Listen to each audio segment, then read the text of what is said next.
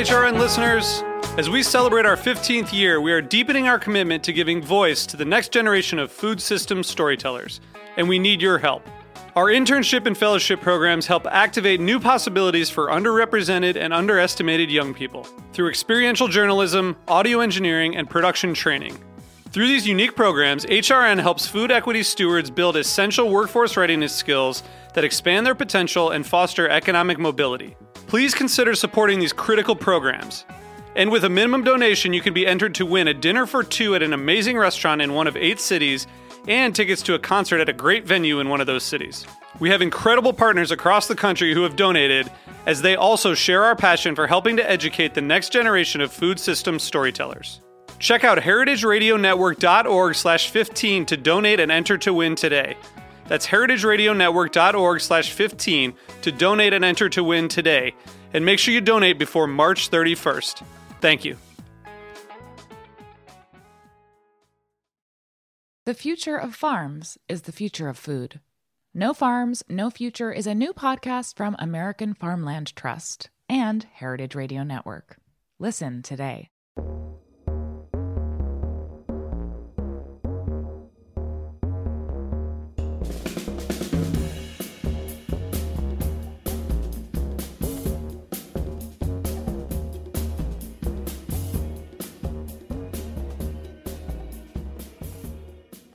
This is Gastronomica, a Heritage Radio Network podcast. I am your host for today, Melissa Fuster. This episode is produced in collaboration with Gastronomica, the Journal for Food Studies. Join us over the next several weeks as we talk with authors from our winter and spring issues now available online. Our winter issue 21.4, from which this episode is drawn, features articles on mobility and immobility, food activism, and culinary translations. We are joined this week by Carole Counihan. Carole is Professor Emerita of Anthropology at Millersville University and has been studying food, gender, culture, and activism in Italy and the United States for 40 years, resulting in a very extensive bibliography, several books, and journal articles. Her most recent book is Italian Food Activism in Urban Sardinia, published by Bloomsbury in 2019, and an Italian edition by Rosenberg and Cellier in 2020. She also has several edited volumes, including Food and Culture, A Reader, and Making Taste Public, Ethnographies of Food and the Senses. And she's also editor-in-chief of the scholarly journal Food and Foodway. So, Carole, thank you so much for joining us and welcome to the show. Thank you for having me. Thank you. So we have invited you here today to talk about your article, Food Activism and Language in a Slow Food Italy Restaurant Menu, published in our winter issue. But before getting to the piece, I thought we can start by providing our listeners more context, background on your work and trajectory. So if you can share with us a little bit about that, what first drew you to the study of food in Italy? Well, it was Italy itself that drew me to the study of food because I had been a college student, exchange student in Italy in the late 1960s, if you can go back that far, and became fascinated with Italy and decided I wanted to go to grad school and study the anthropology of Italy and of Sardinia in particular. And what I found was that food was something that people talked about all the time, whether you asked them about it or not. And so it was really the Italians and their fascinating food culture that drew me into the study of food. Yes, no, and definitely I'm sure there was a lot of interesting conversations throughout the years about food in Italy. Your article examines the slow food movement as an example of food activism. And you have a very interesting analysis of a menu from a slow food dinner in Italy from 2009. Before we get into the menu and that experience, maybe we can start by sharing with our listeners more about your work with slow food and how how is it how is slow food working in food activism? Yes. Well, I got involved with slow food in I think it was about 2004. And I started collaborating no, actually, it was about 2000. I started collaborating on the magazine called Slow, which was a magazine that they then produced in, I think, 6 languages as a way of presenting to the general public some interesting findings about food, to appreciate the importance of food, not just in culture, but also in politics, the environment, the economy, and really in the whole gamut of human activity. And so Slow Food started in 1986, and eventually they were publishing Slow Magazine and asked me to collaborate with them on the editorial board. That then got me involved with the people that were starting what is sometimes colloquially referred to as Slow Food University, but which is really called the University of Gastronomic Sciences. And I started collaborating with that university as a visiting professor in the master's program in 2004, and continued doing that until 2016. And so that kind of got me involved with the university side of the equation. And it was from that vantage point that I started doing research on the actual slow food organization. As you probably know, and as many of our listeners will know, slow food focuses on good, clean, and fair food.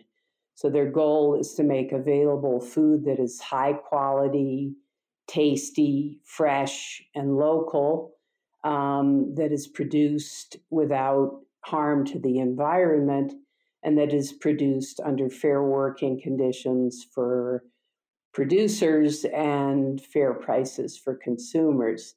So it's kind of a holistic conception of what food activism is. And of course, it's just one among many, many initiatives currently taking place to better the food system and make our food more democratic. Mm-hmm. No, and they have done a lot of good work, exactly that, just getting us to think more about where food comes from and everything that you mentioned. But I wanted to also ask you, and you mentioned, you hint to this in the piece, that slow food has also been criticized by being elitist. And I know there is an ongoing debate about this, so I was just curious to see how you see this criticism based on your long involvement with the organization. Yes. I found in Italy there were strains of this elitism that came out of what some people called the old soul of slow food, or la vecchia anima, the old soul. And that was sort of the founders and the older members of the organization that had gotten into it really out of a fascination with eating good food. Then, as the organization developed, there came into being this so-called new soul, or la nuova anima, and that was a much more politicized kind of. They even named it eco-gastronomy. So the gastronomic part was still there, the fascination with taste and good food, but there was an ecological and political side to it, excuse me, as well. And so with that new soul came a much greater awareness of the potential elitism of fancy dinners featuring special foods. And there was a developing interest in outreach to younger people, to people of more modest socioeconomic status. And I think that, the tension between the old soul and the more elitist concern with fine wines and fine foods, and the new soul and the concern with food activism and social change. There's still some of that tension, but I think the organization as a whole has really moved toward the more politicized new soul that I guess has sort of been in effect probably since about 2004. Yeah, interesting. And I did wanted to ask, now that you provided this important context about this ongoing change and debate, that the article that you published really goes deep into your experience at one of these dinners, one of the chapters of Slow Food in Italy. So can you tell us more about the event and maybe contextualize it more within what you just said about that transition from more elitist to more inclusive? Who were the people in the dinner? How did you find yourself there? Well, this dinner was part of the National Chapter Assembly meeting in 2009.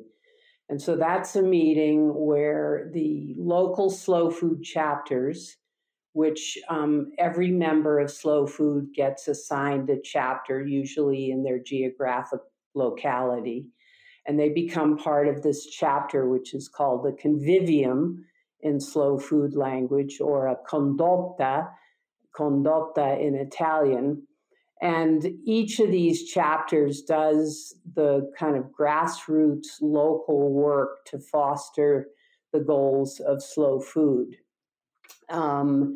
The National Chapter Assembly then brings together representatives from all or nearly all of the chapters from all over Italy into a 2 or 3 day meeting to kind of discuss what's going on in the chapters, what the national organization is doing, how they should work together to foster the goals of slow food.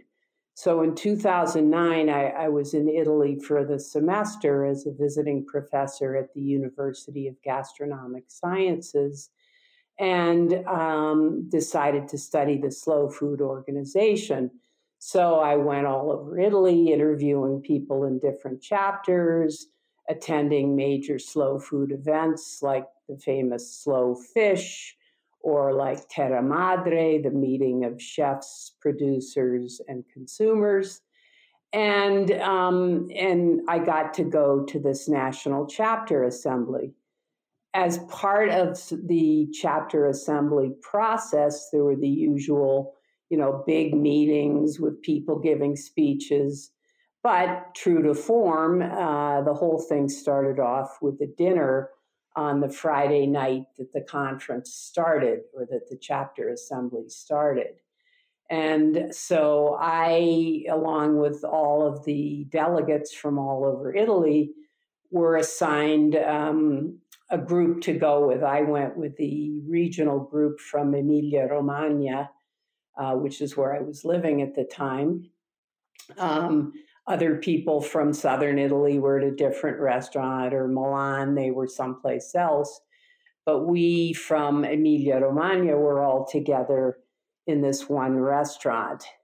And it was the kickoff of the assembly meeting, so people were in great spirits. And of course, everyone was eager to have a wonderful dinner, which we did. So I got to be there as a researcher to sort of observe and talk to people about the events of the chapter assembly. Yeah, no, and yeah, and I imagine you must have had very interesting conversations. And if you can share a little bit more about that, or how were people, for example, talking about the food as they were eating, or even tell us a little bit more about the food that you guys ate at the dinner. Yes. Well, what was striking was as soon as we walked in, everyone had a menu at their place at the table.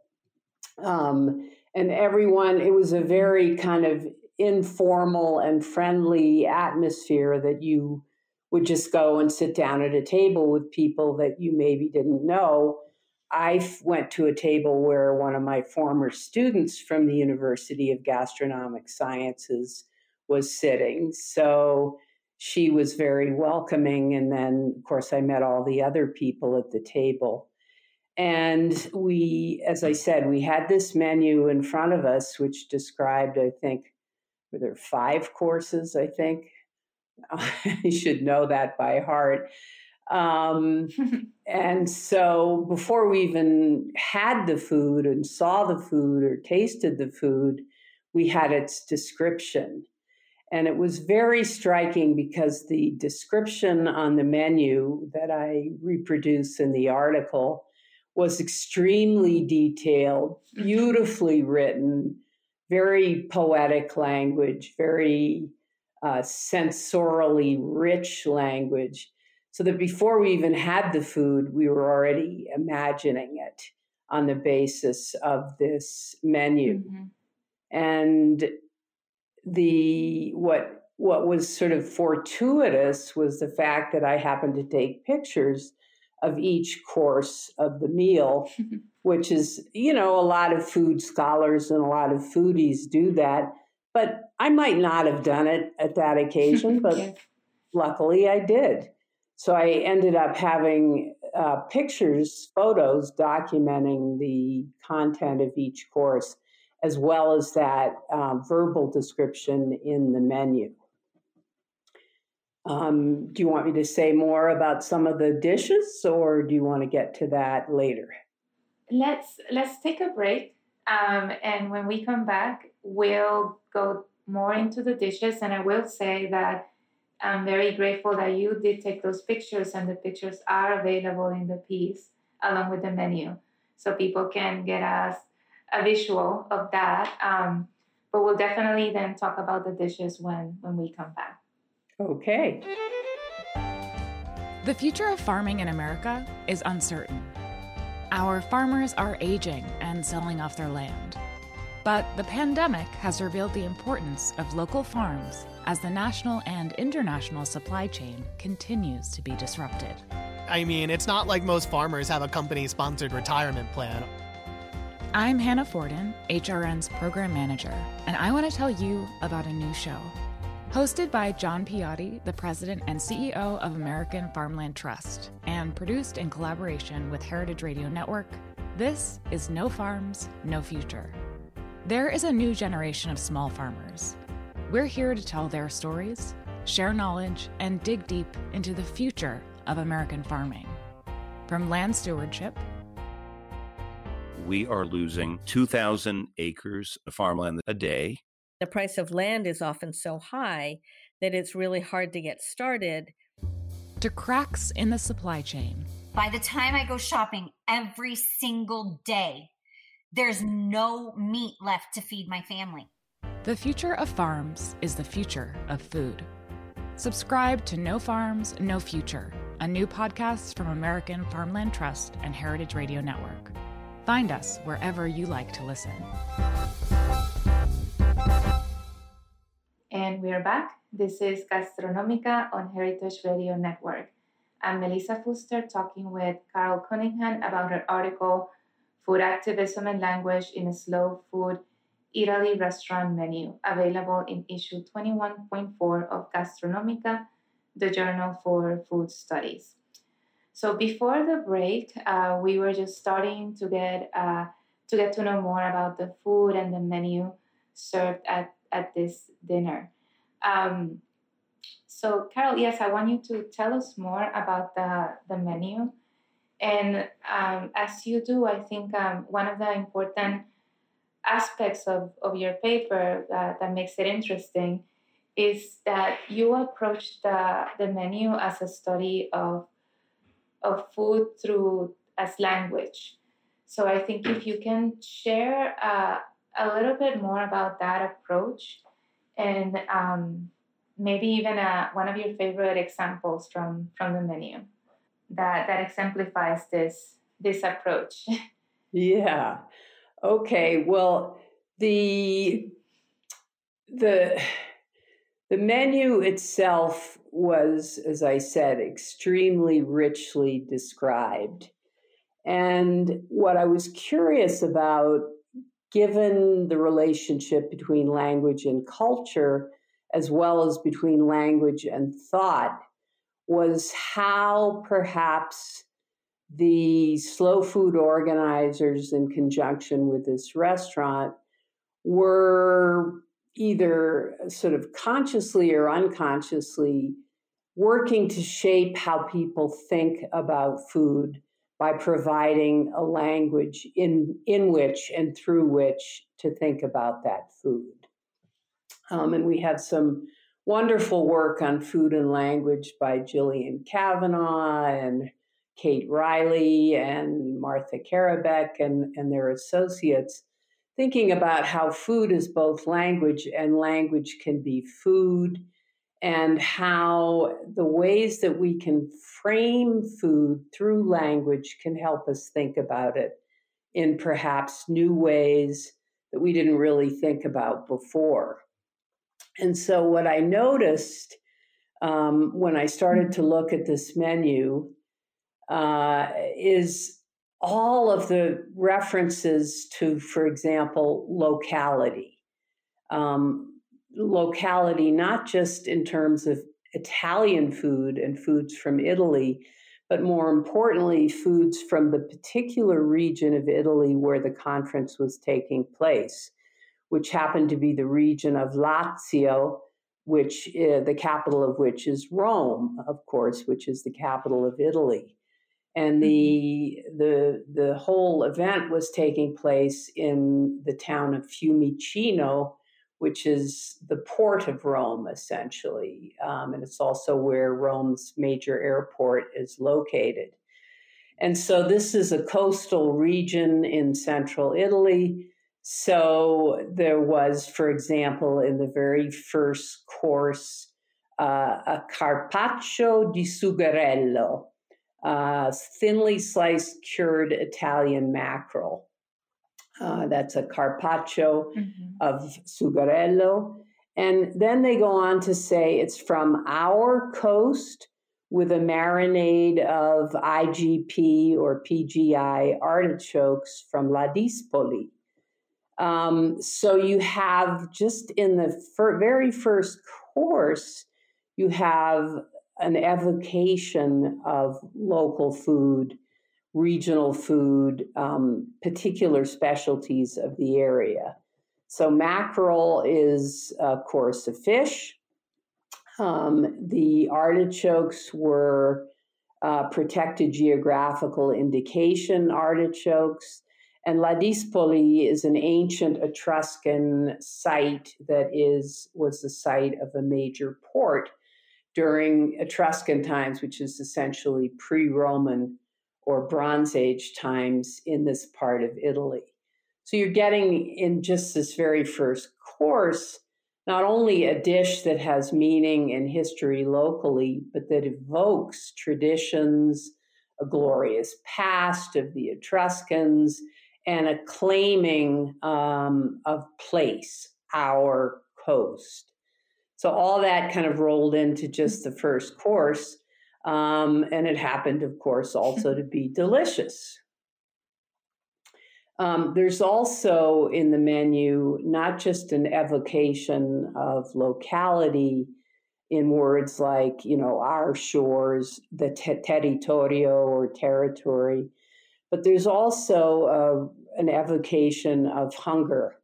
And that shows up in the second course, which is the cuisine of hunger, la cucina della fame.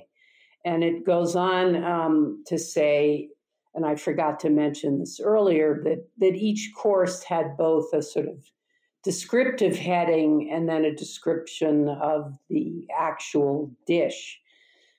So the second course is cuisine of hunger, return of the repressed.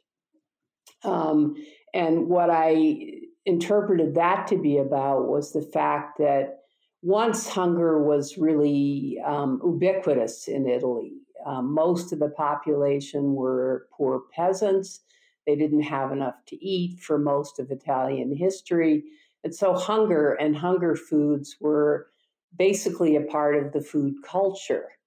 However, in the late 1960s, the Italian so-called economic miracle started, and people had a ever higher standard of living, and so forgot about this cuisine of hunger.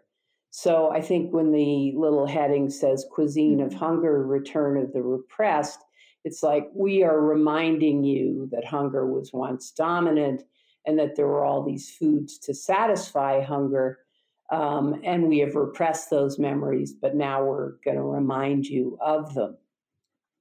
And the dish that went with that sort of heading was the so-called burnt grain pasta. In this case, it was a so-called guitar pasta, which is like spaghetti except square in cross-section instead of round. And it was burnt grain pasta with shellfish. The burnt grain pasta, grano arso, was supposedly the grains that were left behind in the fields after the threshing machines went through, and the heat of the threshing machines would scorch the grains left behind, and then gleaners would go in for free and glean the leftover grains after the harvesting machines had been through.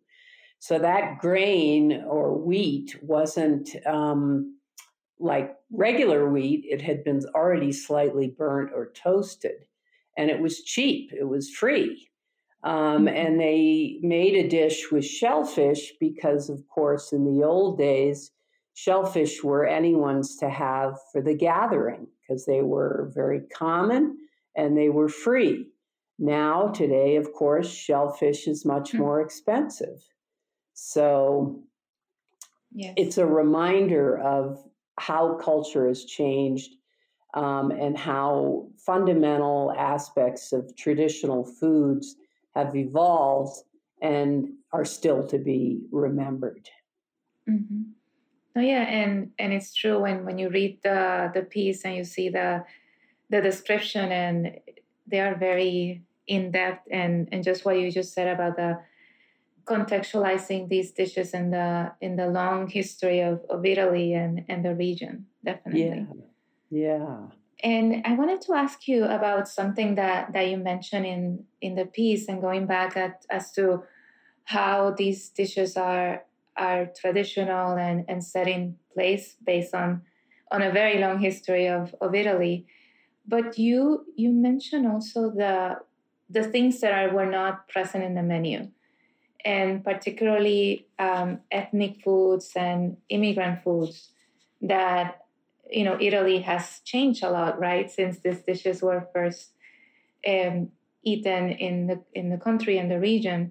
And now I'm sure that there you see, like we see globally, people moving and making their mark in the local foodways and food systems. Can you tell me more about this? And it is sort of in the end of the piece, but I wanted to see if you can expand more on this omission and your realization of this as you look through the menu. Yeah, the menu kind of purposely focuses on foods indigenous to the Mediterranean region. So, for example, even the vegetables that are mentioned, artichokes, broccoli, fennel, they are all indigenous to the Mediterranean, and there's no mention of those foods from the Columbian exchange, like tomatoes, beans, potatoes, that are very much part of Italian food today, that are considered part of Italian cuisine. But as you mentioned, there's also no more modern introduced foods, which are nonetheless increasingly prevalent in Italy, for example, through kebab shops, through Indian restaurants, through Mexican restaurants. And I think it's a tension and a conundrum for slow food to think about how to be open to diverse peoples and diverse foods while at the same time supporting local food and local traditions. And I think there's a very serious tension because as there are increasing numbers of immigrants in Italy and people of non-Italian backgrounds, they want to eat their foods, and yet there doesn't seem to be a place for those foods within slow food's particular type of food activism. And many people have commented on sort of Italian culinary chauvinism, which kind of goes beyond Italian food being the best versus the rest, but it gets very regionalized and localized. So Tuscan food is better than Lazio food, or Florentine beans are better than Scandicci beans, or whatever. So I think it's something that's probably not resolved and may take a while to resolve. What's the place of these foreign cuisines in Italy today? And is there a place for them? And does that fact address whether there's a place for immigrant peoples, which at this point in time it's not clear whether Italy has room for immigrants, is welcoming them. There's a lot of tensions there. Yes, definitely. And I was wondering too, when you were looking at the menu and had this realization, did this come at the dinner as you were looking at the menu, or after you went deep into the analysis? Or, I mean, I'm asking to see if this is something, for example, that you commented with your fellow diners about these omissions. No, this realization came much later as I thought about this dinner and as I thought about the paper. And I did the research in 2009, and then it was in 2012 that I was invited to a conference at Cornell on the language of food that was organized by, among others, Diana Garvin, who was a grad student at the time. And so it was only in 2012 that I really even started to look at the materials that I had about this dinner and started thinking about the language of the menu, and then started noticing how incredibly grounded in the local foods of the Lazio region it was, and how there was almost nothing that wasn't from that region, except the black pepper from Honduras in the dessert.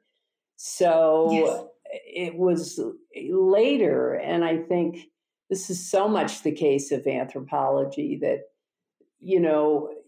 it's inherently incomplete. You don't realize the significance of things until years later when it's too late to go back and sort of pursue them further. But yeah, when we were at the dinner, we were probably focusing on how delicious the courses were and how varied and what the tastes were, and not really thinking about the whole historical and traditional aspects of it. I imagine that was the case. And no, thank you for sharing that, because it is the case that, these analytic exercises, they take time to do, and definitely. So thank you for sharing that. And actually, some of the things that you mentioned now about this tension between immigrant foodways and the importance of local food in the slow food movement, I wanted to ask you more about that, and also see if we can bring into conversation other pieces of your work, like, for example, even though we have focused a lot here on your extensive work in Italy, you have also engaged other geographies and communities. In particular, I wanted to ask you about your work with the Mexican community in Colorado, published in A Tortilla is Like Life. And I ask about this because I think I wonder, for example, how these bodies of scholarship are in conversation as you're taking a critical analysis of menus like this, seeing the exclusion of immigrant foodways while having a research immigrant foodways in the United States. Do they speak to each other a little bit in your work? Yes. What's interesting is that my book, A Tortilla is Like Life, isn't really about immigrant foodways because it's looking at a long-standing Hispanic, Hispano, Mexicano, however you want to determine it, community here in Southern Colorado. And so they take enormous care to point out they are not immigrants, but rather have been in this part of the world at least since 1850, and much longer if you consider their roots in northern New Mexico. What I think really struck me about the comparison with my work in Italy is the elaborate concern with food in Italy, the incredible diversity of foods, even for poor people, even for the peasants, because of, at least in part, the climatic and geographical and territorial differences. Here I happen to be in Colorado right now as we're talking. Here, you have a very short growing season of 2 months a year, possibly maybe 3 months a year now that global warming is happening. But the rest of the year, it's cold, it's dry, you can't grow a lot of stuff. And so the diet tended to be much more streamlined and potentially even monotonous. Whereas in Italy, that diversity of the continent itself, from southernmost Italy to the Alps, from the sea to the mountains, has kind of, I think, stimulated a rich and diverse food culture and a fascination with foods and tastes in a way that the more limited growing ability here didn't permit. And so food is just as important to the culture here, but it's different. It's not so embellished and elaborated. And I think that has to do with climate as well as other things. So it's not really an immigrant, non-immigrant question, but really more of a what's the basis of the food system kind of question. Yeah, no, definitely. And I think I also want to just thinking beyond that specific community. It's just this tension. For example, I am a Puerto Rican living in the United States. So a lot of the foods, if you want to follow like that local diet, that means I don't get to eat plantains or other things that are not grown where I live. Right. So it's this tension that I think it's there as food systems become more globalized and people move across borders. Yes, and it's a tension for food activism because we live in an economy and a global food system that's so interconnected, and you can't strip it all away and go back to the 18th century or the 17th or the 16th. And yet there are some real important concerns about interrogating that globalization of food. And it is a tension, and I think it's one that's sort of an ongoing concern in the food studies literature of, there's a movement in Italy for 0 kilometer food. And I just had somebody share with me a call for papers interrogating the whole concept of 0 kilometers, just because it's both has an ecological sense as well as a cultural sense, but it's also very limiting and goes counter to so many economic trends of today, as well as personal trends, as you mentioned.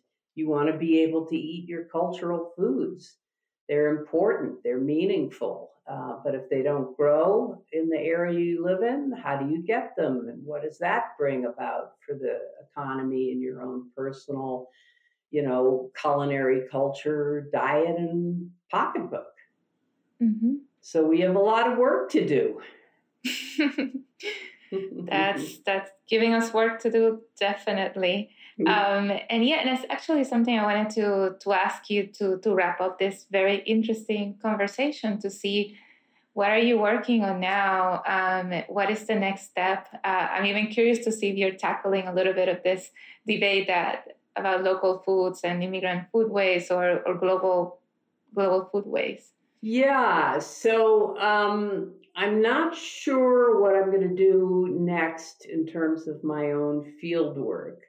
I don't know if I'm going to start on a new fieldwork project or sort of build on some data I already have.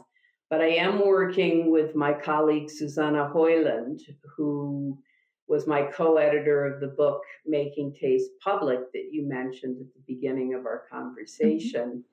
And she and I are co-editing a book called Chefs, Restaurants, and Sustainability, which has a number of articles from scholars from all over the world looking at ways that chefs and restaurants are trying to bring about sustainability, both social sustainability, economic sustainability, and of course, environmental sustainability.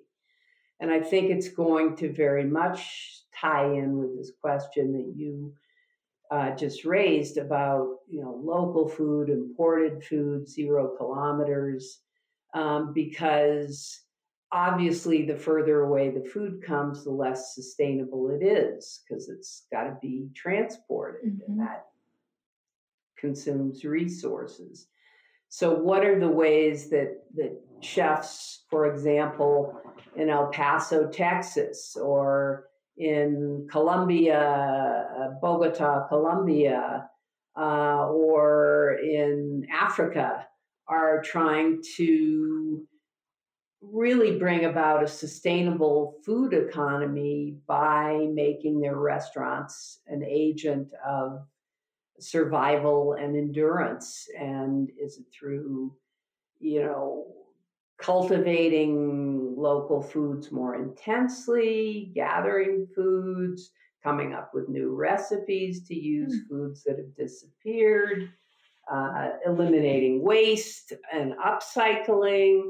There are all kinds of really fascinating ideas that our contributors are starting to come up with that I think will have a lot of light to cast on this debate about local food and sustainability and globalization. Wow, sounds amazing. When can we read it? When do you expect this to be out? I would say probably give us 2 years. We're expecting the first drafts on May 1st, and you know how that goes. And then we'll do second drafts, and then we'll submit to the press, and then they'll give us feedback. So I would say it'll probably take 1.5 years or 2 years, but I hope it'll be worth the wait. No, definitely. And thank you for sharing this. I'm very excited for this next piece of work from you. Thank you so much. Thank you. And thank you so much for joining us in general. It's been a pleasure to speak with you and learn more about this work. And listeners can read Food Activism and Language in a Slow Food Italy Restaurant Menu in Gastronomica, the Journal for Food Studies, Volume 21.4. For more details and further reading, visit gastronomica.org and join Gastronomica next week as we talk to Tulasi Srinivas about food delivery apps, technology, and the changing meaning of the local pandemic in India. So thank you so much.